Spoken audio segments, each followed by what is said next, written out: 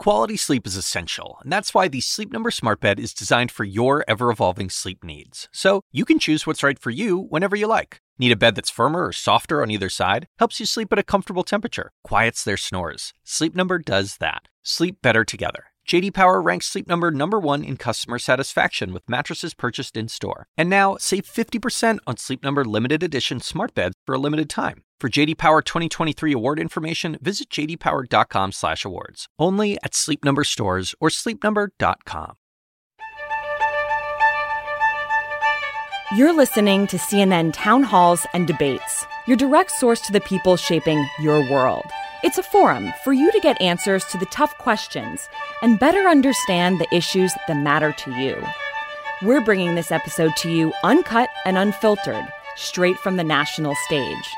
And it all starts right here, right now, on CNN.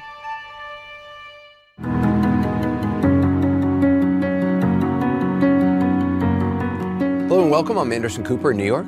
And I'm Dr. Sanjay Gupta. This is our 19th CNN Global Town Hall, Coronavirus Facts and Fears. It's being seen around the world tonight on CNN International, CNN Espanol, and also streamed on CNN.com. Well, since the last time we gathered, just last week, nearly 8,000 more Americans have lost their lives, pushing the death toll over the 150,000 mark in this country. Shortly before airtime, we got word that University of Washington researchers have revised their estimates upward, predicting almost 231,000 fatalities in this country alone by November. We also saw another 1.4 million file jobless claims and the economy shrink by the largest percentage on record. Since our last town hall 1 week ago, COVID deaths have reached new highs in Florida, in Texas, in California, with more states now in danger of their own surge in cases. We've spoken to an ER doctor in El Paso who had to treat a patient in the hospital parking lot because there was no room inside. And we reported on people waiting so long for test results that it's often useless for keeping the people around them safe. In the 7 days since our last town hall, we've watched the President of the United States attend yet more events where mask wearing is shunned and social distancing is non-existent. We've seen just today a former presidential candidate, Herman Cain, who attended one of those president's campaign events in Tulsa last month, die of the virus. We've also seen the president re-embrace unproven science and treatments for the disease, and late today, he spoke to reporters about the virus. Given what's happening with Major League Baseball and now today the Rutgers football team is quarantined, how can you assure people that schools will be safely reopened? So can you assure anybody of anything? I do say, again, young people are almost immune to this disease. The younger, the better. I guess they're stronger. They're stronger. They have a stronger immune system. It's an incredible thing. Nobody's ever seen this before. Various types of flu will hurt young people more than older people. But young people are almost immune if you look at the percentage. Anderson, that isn't accurate, and we're going to talk about why that is in just a moment. But joining us tonight will be two White House coronavirus task force members, Admiral Brett Giroir and Dr. Anthony Fauci. They're both going to be here tonight taking your questions. Also, legendary sports journalist Bob Costas. And again, we want to take your questions as well. You can tweet them to us with the hashtag CNN Town Hall, or you can leave a comment on the CNN Facebook page. A lot of you have sent in questions already in video form. You can see some of them up on the screen, and we'll try to get to as many as we can tonight. We also have reports from around the country and around the world. We start with where we are right now, with nearly 4.5 million confirmed cases and almost 152,000 American lives now lost. States in what the White House calls the red zone, Florida, California, Texas, and Arizona, remain a large concern. The White House Coronavirus Response Coordinator, Dr. Deborah Birx, said there are signs that cases in those states are leveling off. Concern is also high for states the White House task force has marked in the yellow zone. Now we see the virus, probably because of vacations and other reasons of travel, moving up into Kentucky, Tennessee, southern Ohio, Missouri, Iowa, Kansas, Nebraska. The director of the CDC also now admitting the federal government was too slow in trying to stop the virus initially. The introduction from Europe happened before we realized what was happening.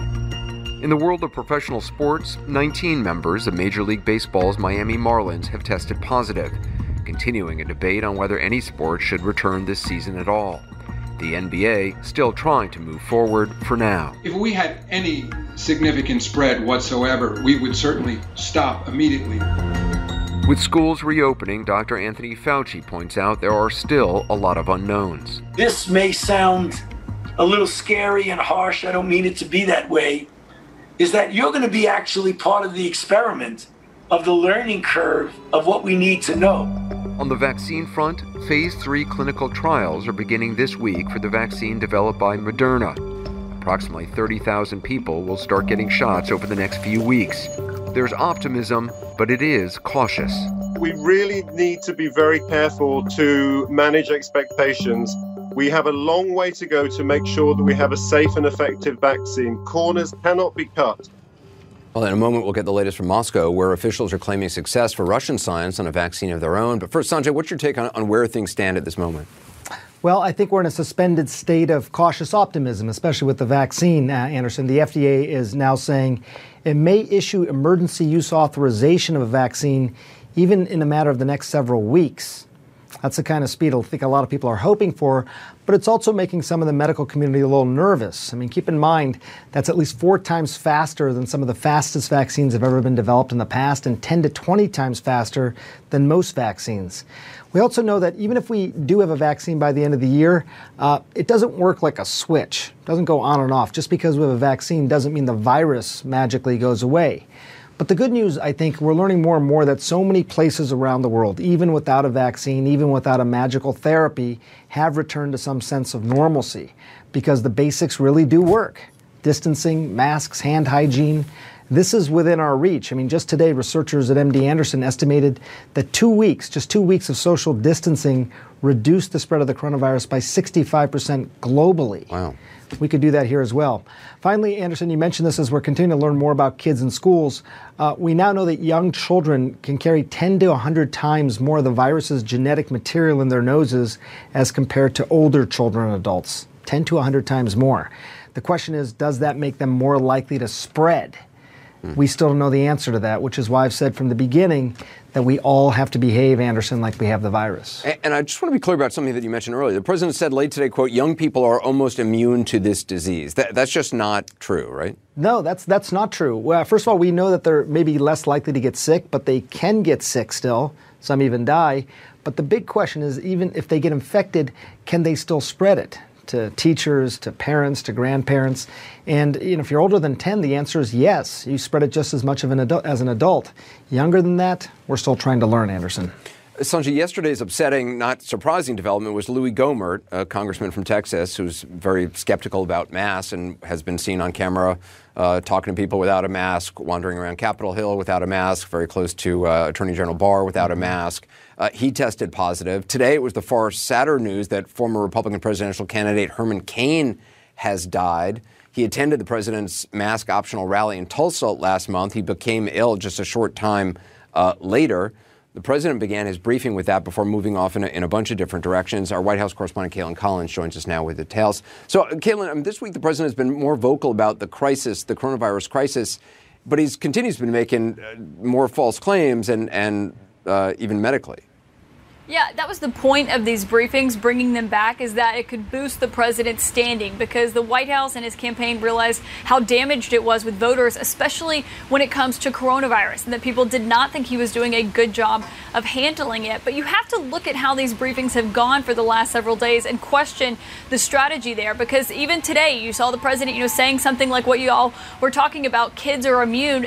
The science is out on that. And even Dr. Birx and Dr. Fauci, the people who work for the president and are helping him navigate this, have said as much. They've pointed to studies like the one in South Korea, a really big study that said children over the age of 10 can spread it just as much as adults. And the president seems to dismiss the concern about what it really shows when it comes to kids, as he's saying something like, well, how can you assure anyone when kids go back to school if their kids are going to be safe, saying you couldn't really assure them of anything. But it's not just that. The president was also trying to downplay the surges of the virus that we've seen here in the United States by comparing us to other countries that got the virus under control and then have seen surges of their own. Though really, if you look at the numbers, it's a lot different because those countries got it under control. The numbers that they're seeing now are still not in comparison to what we are seeing on a daily basis here in the United States.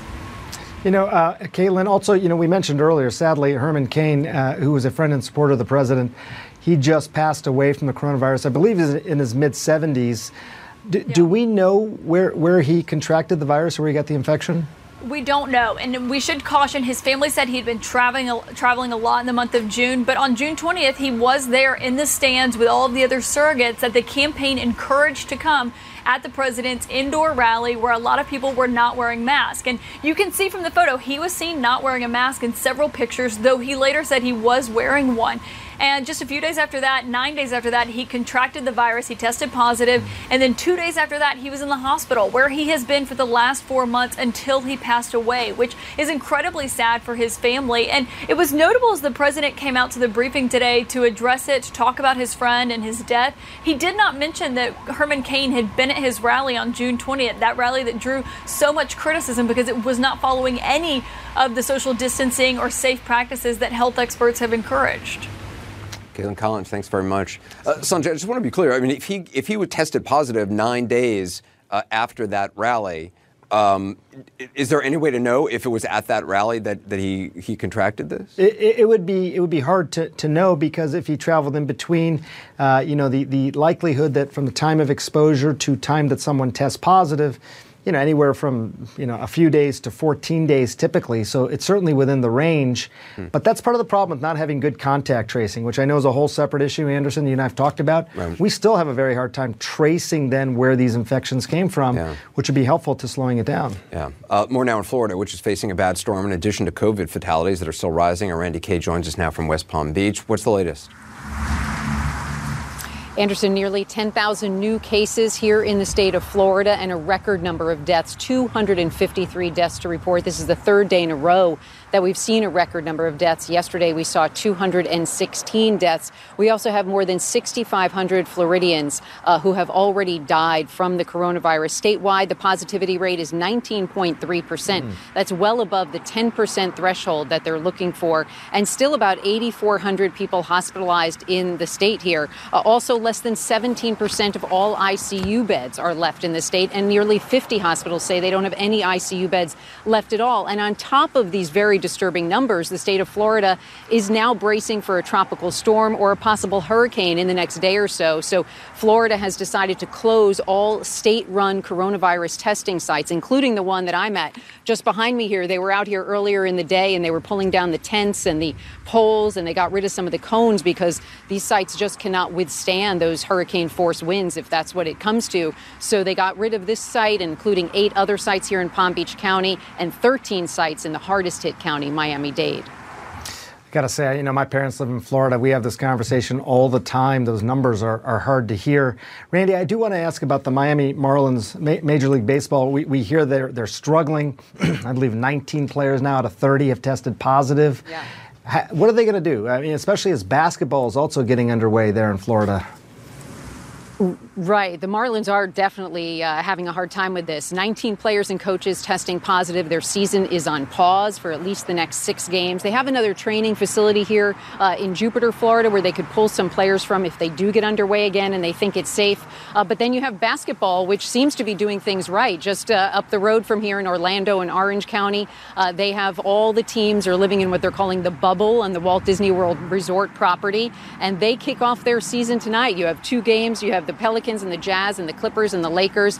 And the good news, unlike the baseball teams, all 344 basketball players have been tested. They were tested since July 20th, and not a single one of them has tested positive for coronavirus. So certainly some good news there. Randy, thanks very much for that. More now on what the coming school year may look like. In Miami-Dade County, for instance, schools will be all remote when they reopen late next month.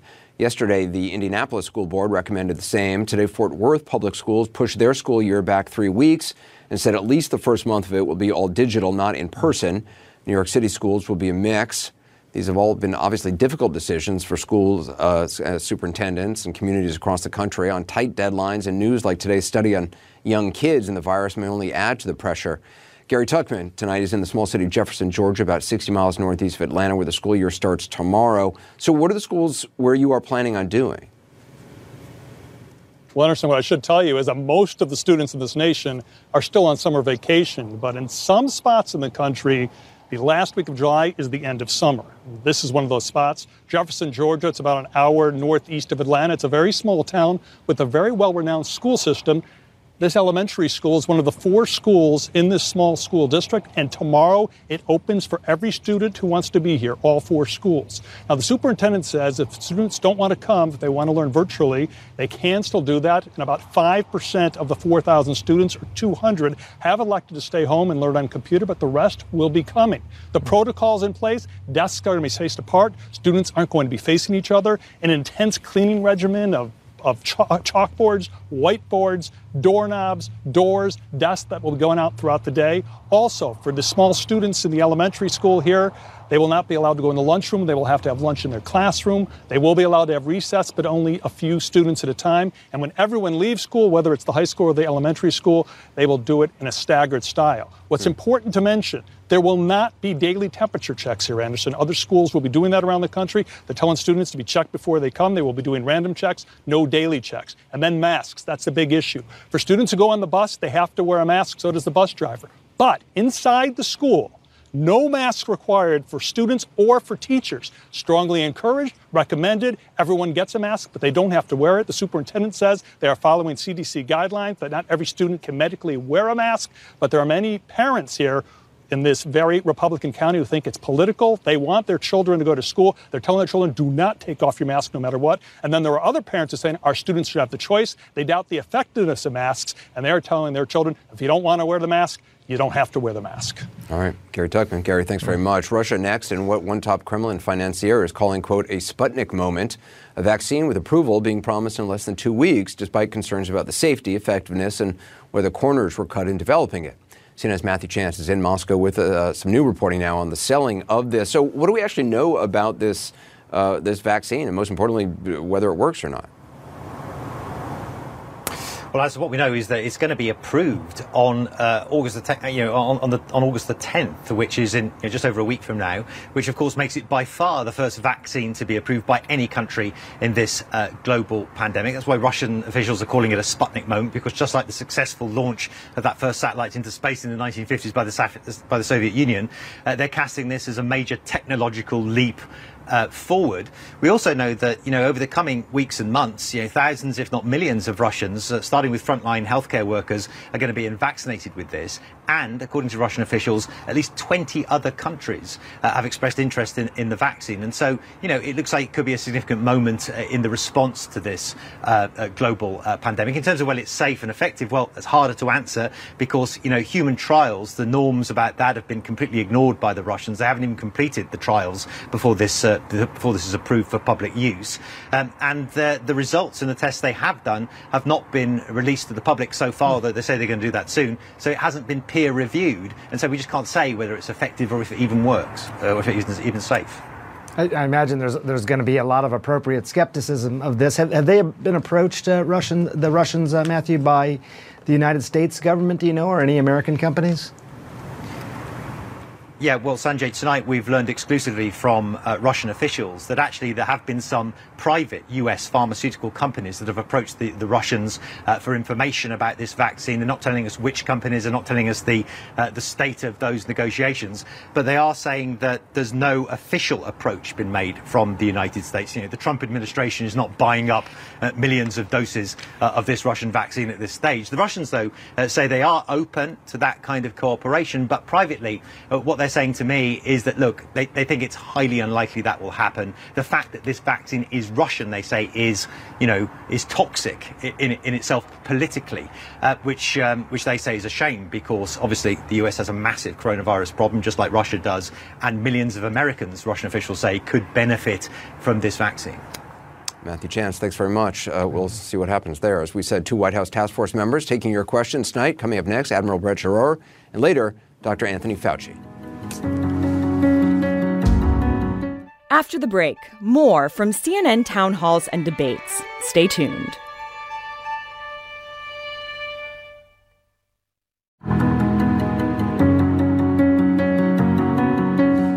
quick note before continuing. A moment ago, we said Herman Cain, who died, spent 4 months in the hospital after falling ill with COVID. In fact, it was 4 weeks. Apologize for the mistake. A lot surrounding tonight's town hall, whether it's the new fatality projections from the University of Washington or all the developments on vaccines and treatments, questions about testing.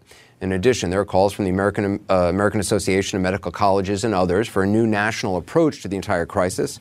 Joining us. Sorry, go ahead, Sanjay. Oh, sorry. Yeah, so joining us now to take your questions shortly. You have a lot of questions you've sent in. Is White House Task Force member Dr. Brett Giroir, and in addition to being an admiral in the United States Public Health Service, Commissioned Corps, he's also Assistant Secretary for Health at the Department of Health and Human Services.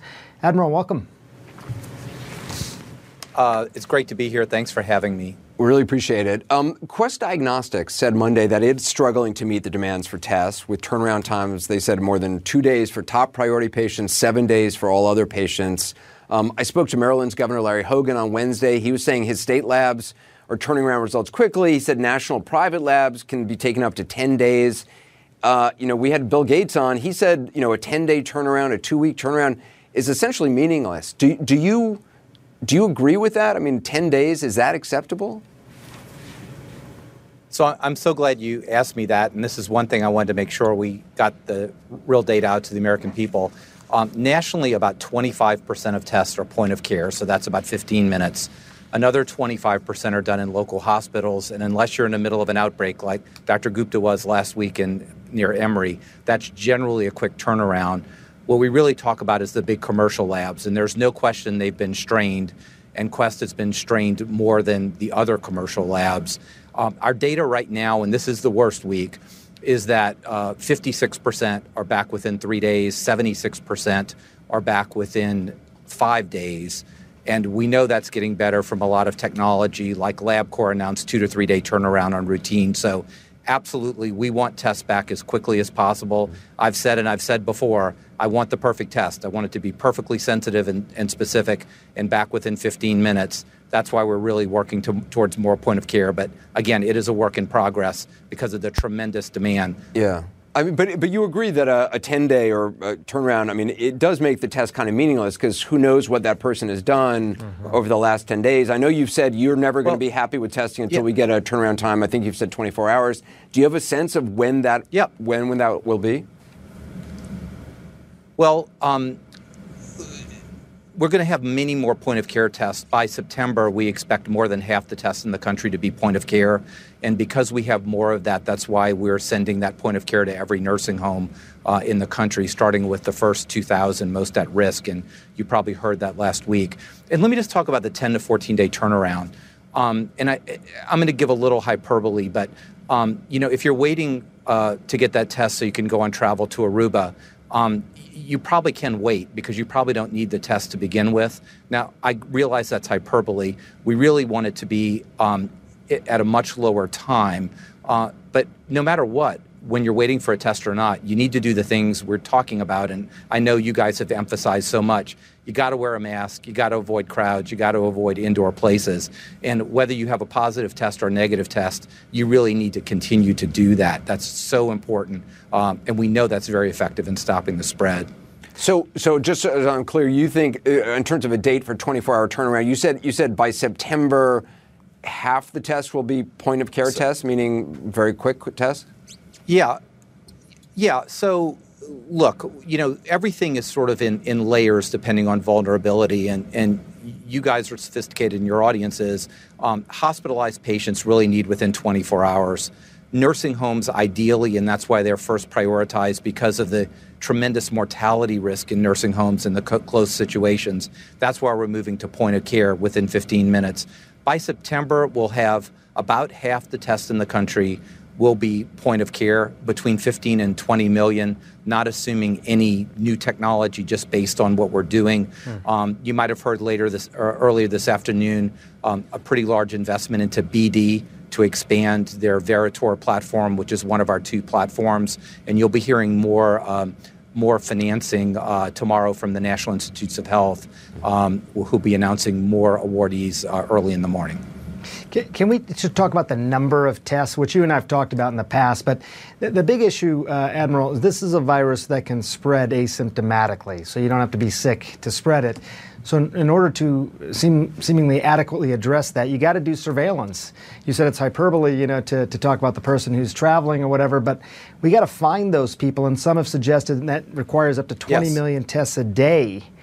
When will we be using it as more of a proactive tool versus reactive to sort of find hotspots?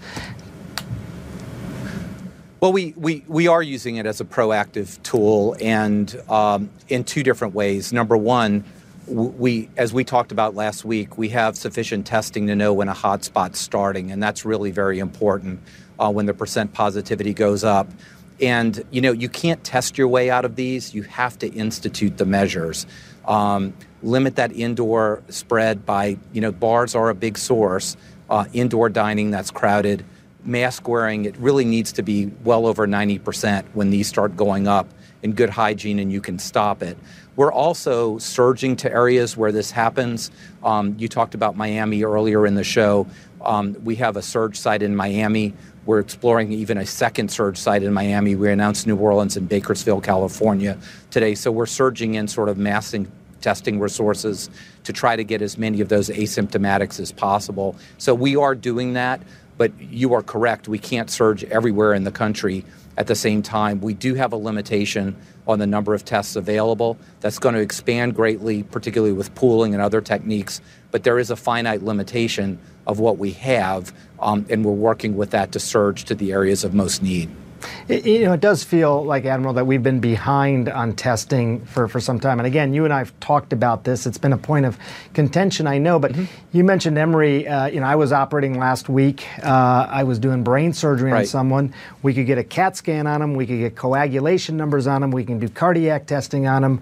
But we couldn't get a COVID test on the patient. Therefore, everyone had to be in personal protective equipment, the N95 masks and other things during the operation. That at the end of July now, sir, that seems like that's not acceptable at this point.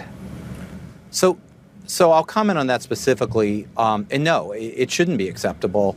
And that's why I called Dr. Del Rio after we got off the phone to say, hey, who's a great colleague and infectious disease specialist. We work on HIV together. And he said generally they're really in good shape, but because they had such a severe outbreak around the Atlanta area, they got overwhelmed. And, I offered to do what I do to any other hospital to work to improve that. And he thought once they get over this backlog, they would be, in reasonably good shape. But, there's always going to be a ceiling, Sanjay. We started out doing when I took this over in March 12th, we were doing about 2,500 tests a day. Now we're doing 820,000. I had to do the math. That's a 32,000% increase. We need to do a lot more and have a lot more available. And I can tell you that I have many sleepless nights, leaving no stone unturned, trying to improve testing, but maintain quality. Because if there's a test that only detects half the people or a third of the people, it's not really going to help you because you won't wear that N95 and you will get infected during your surgery. I want to get some viewer questions. Simon in Toronto sent in this video. Let's take a look.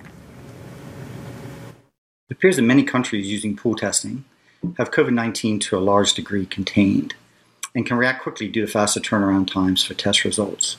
Why has the U.S. just started pool testing? Admiral? So thank you for that question, sir. And it's a really good question. Pooling is not as obvious as it may seem because when you pool numbers of specimens, you can lose sensitivity. In other words, you could miss people who are positive.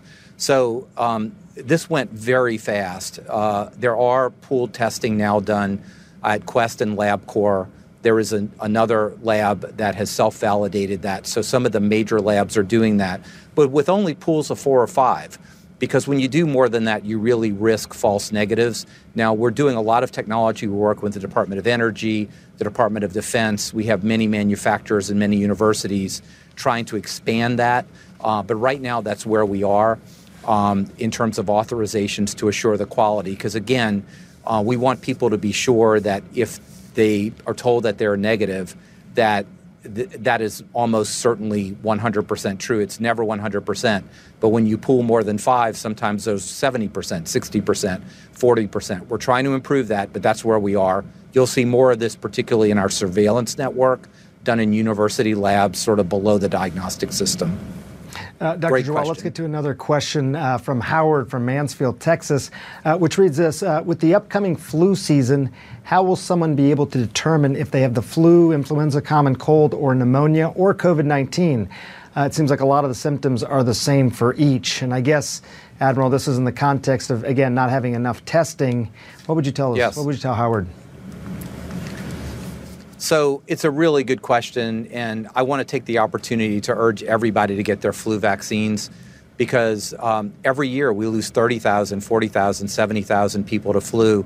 I'm a pediatric ICU doctor. Every single year I had children who died in my ICU because of influenza, and that's just awful. So number one, please get your flu shot. We're ordering more nationally. We're going to have major campaigns. I'm working with a number of my authorities to improve the ability to provide that. But secondly, what we're seeing is that almost every platform, even a point-of-care platform and a laboratory platform, is doing what we call multiplexing. That means they'll be able to tell you with a single sample whether you have influenza A, influenza B, or COVID. Now, if you got really fancy, you could screen for like 25 or 26 viruses. People do that, but we really want to make sure that the things we can treat and the things we need to isolate are done. So you'll see that moving together, very rapidly. And again, by September, we expect about 65 million available tests. A lot of those are going to be multiplexed. And with pooling, that expands even more. Because if you pool 3 to 1, 4 to 1, even on a small number, that's 65 million, you get to 100 million pretty quickly. Admiral, thanks very much. Appreciate your time. Thank you, Admiral. When we return, one of the Admiral's colleagues in the Coronavirus Task Force, Dr. Anthony Fauci, will join us. We'll be right back. After the break, more from CNN town halls and debates. Stay tuned.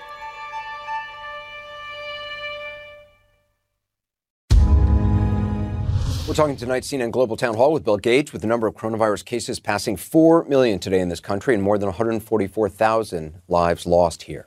And we've asked you, our viewers, to send in questions for Bill Gates, and you did, sent a lot of them in. So let's get right to them. We'll start with Ricky in Florida, who sent in this video. Let's take a look.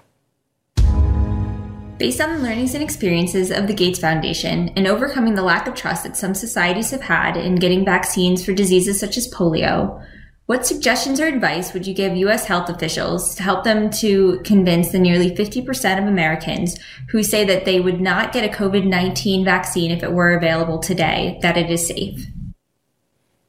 That's a great question, Bill. I mean, lessons from around the world. I mean, polio, vaccine hesitancy is not unique to the United States. What would you say? Yeah, the tactic we've had to use in the polio campaign is to figure out people's trust network. Is there a religious leader or a tribal leader that they trust? And then to have that religious leader, they are, sincerely a believer in the polio vaccine, stopping that paralysis, that they not only speak out about that, but they set an example. In that case, it's a vaccine for children, so they give it to their own children in a very visible way. And so when we had a horrific problem with that in Nigeria, it was teaming up with those traditional leaders that eventually got rid of wild polio in all of Nigeria, which was the last place in Africa. So it's reaching out and understanding that web of trust, and it required huge effort, many years. Here, we want to convince people, at least over 80%, to take this vaccine next year. So, I hope we figure out who the influencers are. Right. I think a lot of communities are saying right now, who are those trust leaders in our community, our society, whatever. I mean, the other thing that you hear is that there's this hesitancy, right? They'll get vaccinated, yes, but we're going to wait for the second generation of vaccines to come out because that'll be safer. What do you say to that? Any validity? Well, when you take a vaccine, you're benefiting yourself in terms of reducing the chance you'll get sick. With all medicines, there's some risk, very small in almost all cases, but some risk you're taking, like, driving a car, doing a lot of things.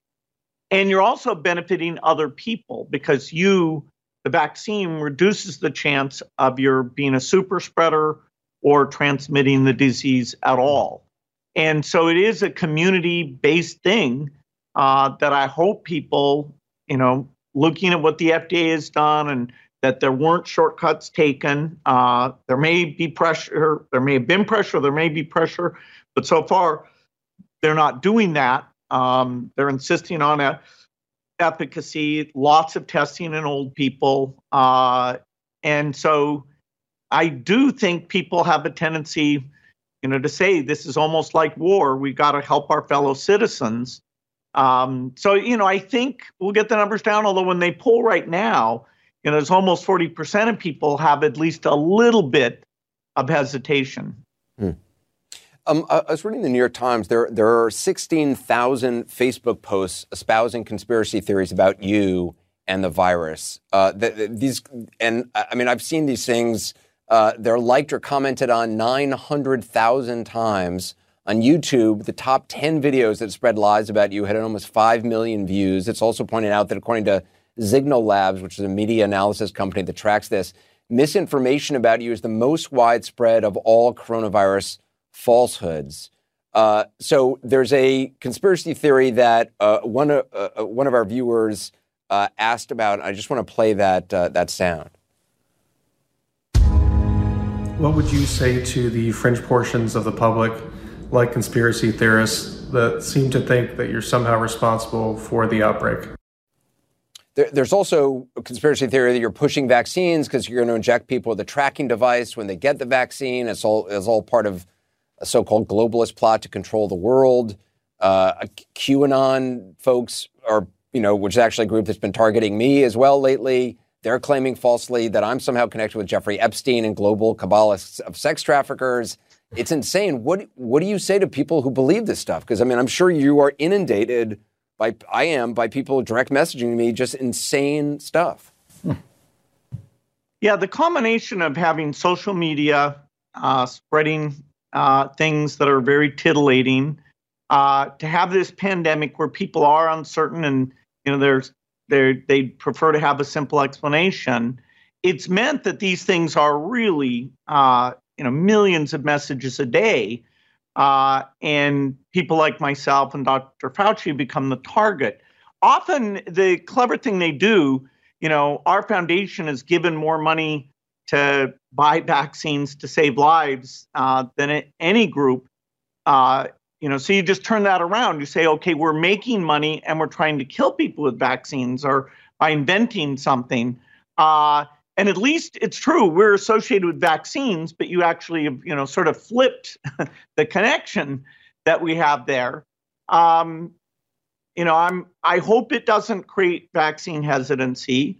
I hope, this whole story of innovation that's going on, that we do get the benefit of that. It's really the only good news I'm bringing you today is that the diagnostic, therapeutic, and vaccine innovation, these amazing private sector companies, without the coordination you would have liked, but they are doing it. And I do think people on the therapeutic side will be surprised. And, these are well-meaning people.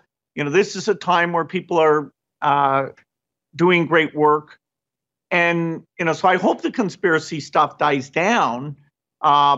It's really, the numbers kind of blow my mind. And it's not just the fringe people that you would normally think of.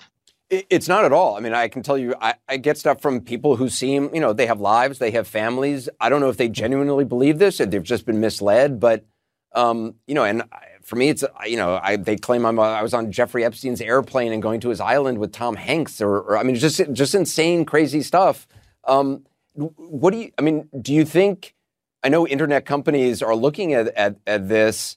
Do you wish that they would play a role in taking stuff down, which is as demonstrably false? Because it does have real world, it does have real world impact on vaccines or a nut showing up to a pizza parlor in Washington, D.C. with a gun. Yeah, in some cases, they are taking things down. It's a bad combination, a pandemic and social media and people looking for very simple explanation. Who's the bad guy here? And a lot of that's been connected to politics, more in the U.S. than in other locations. And, of course, vaccines weren't popular with everybody even before this all started. So I'm a big believer in getting the truth out, and but it's kind of not as titillating to say, Cooper is innocent. That's not as exciting. You don't forward that to quite as many people as you do the accusation. Yeah. Sometimes the misinformation travels faster than the virus, it seems. Let's see if we can get to another question. This one is coming from a doctor in Arizona who writes this. Our focus, and rightfully so, has been on the current situation fighting the spread. How much time and resources have been employed to research post-COVID health complications? And what specific health challenges, complications are you most concerned about? Bill, is this something that you've thought about or looked into? Well, certainly our foundation has a lot of biologists because, seeing how this disease progresses, that gives us the clues to which therapeutics are going to stop the disease. And, like many things, like masks, we're smarter today than we were 4 or 5 months ago. There's an element that's the lungs, but it's broad inflammation and a lot of clots. There's an element that's autoimmune, about 20% of the cases, particularly the younger cases. And so we're coming up with diagnostics that differentiate the course of the disease. And then, one of the drugs, the only one other than remdesivir that's really been proven is dexamethasone that our foundation was involved in. That's for that inflammation stage. So it's the late stage of disease. So these understandings are coming. I get journal articles 4 or 5 a day that I don't read every word of, but scientists are doing a good job getting a sense of where we need to intervene. Early stage disease, it's clear. Antivirals, antibodies, cutting down the viral load, that helps a lot. As you get to later stage disease, the virus actually isn't the problem anymore. It's the cascade of events, mostly connected to clotting in the immune system. And so, part of the reason the death rate is down is we know to use ventilators less.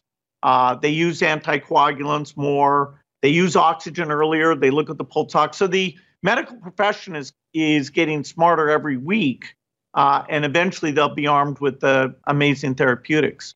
Good question from Cameron from Virginia, which reads, what lessons have you learned from COVID-19 that'll influence how you allocate future funding for pandemic prevention? Well, the goal in 2015, when a lot of people in the global health community, including myself, spoke out, was to have practice that we would say, okay, if you want diagnostics, what do you do? Well, the answer is you get the commercial labs to ramp up. But in the U.S., they actually put a roadblock in front of them, made it harder at first. And CDC had limited capacity and even wasn't able to deliver on that. So just like you do war games, getting ready involves going through the scenarios. We will invest, and I know the U.S. government and other governments will, in having vaccine platforms that get us very rapid results. Likewise, next time we'll be able to scale up diagnostics 10 times faster than this time. And antivirals and antibodies, we'll be able to do those more quickly. So you think we'll learn the lesson? It's sad that it took this, these deaths, the economic pain, the divisiveness that, we still aren't sure how quickly it'll end. But the R&D priority and the potential to solve these things is absolutely there. And that's why I was excited in 2015 that even if tens of billions had gone into these things, this is exactly the kind of thing that could have been stopped before it did significant damage. You do think, so these lessons you think will be remembered, because it does seem like at times we have a short attention and short memory when it comes to this. Do you think it'll be remembered, or will they, you think, fade away as this pandemic fades away? Well, this one will be remembered. And, if it happens in your generation, the priority of this funding, I'm already seeing big changes in how people think about this. Medical science, as you know, actually is moving at a very good clip. So things like heart disease and cancer, there's exciting improvements there. There's some tough things like diabetes and Alzheimer's, but even those are going well. And our foundation on infectious diseases, we even talk about malaria eradication as a thing this generation can get done. So the understandings are improving, the tools will be there. A bioterrorist epidemic is more difficult because they'll design a pathogen that's designed to evade the tools that you have, whereas nature isn't intentionally serving up things that go beyond what you're ready for. Is this just something that is always going to be with coronavirus, that this is something that's always going to be with us, COVID-19 particularly, and that we'll just have better therapeutics, better treatment of it, better testing for it, and a more effective vaccine or vaccines that will help prevent us from getting infected, but it's always going to be out there? Basically, yes. There is a disease, smallpox, that we completely eradicated. And it's amazing. I was looking at the flu data. The flu's down in the southern hemisphere now. They are seeing dramatically less flu than ever because they took the steps to stop coronavirus that also tend to stop flu infection. So it is incredible. Which diseases are worth driving to zero or not is always a question. It's very expensive to get to zero. For polio and smallpox, for those diseases, it makes a lot of sense. But we'll have crossover diseases for a long time, and we just have to catch them early before they go exponential. SARS, was tragic, but in a very minor set of numbers. Ebola, we took our polio team, and all the personnel in Africa went after that and stopped it from getting out of the 3 countries. And so the numbers there also were not that dramatic. So it should not be a dramatic burden on human health if we're alert.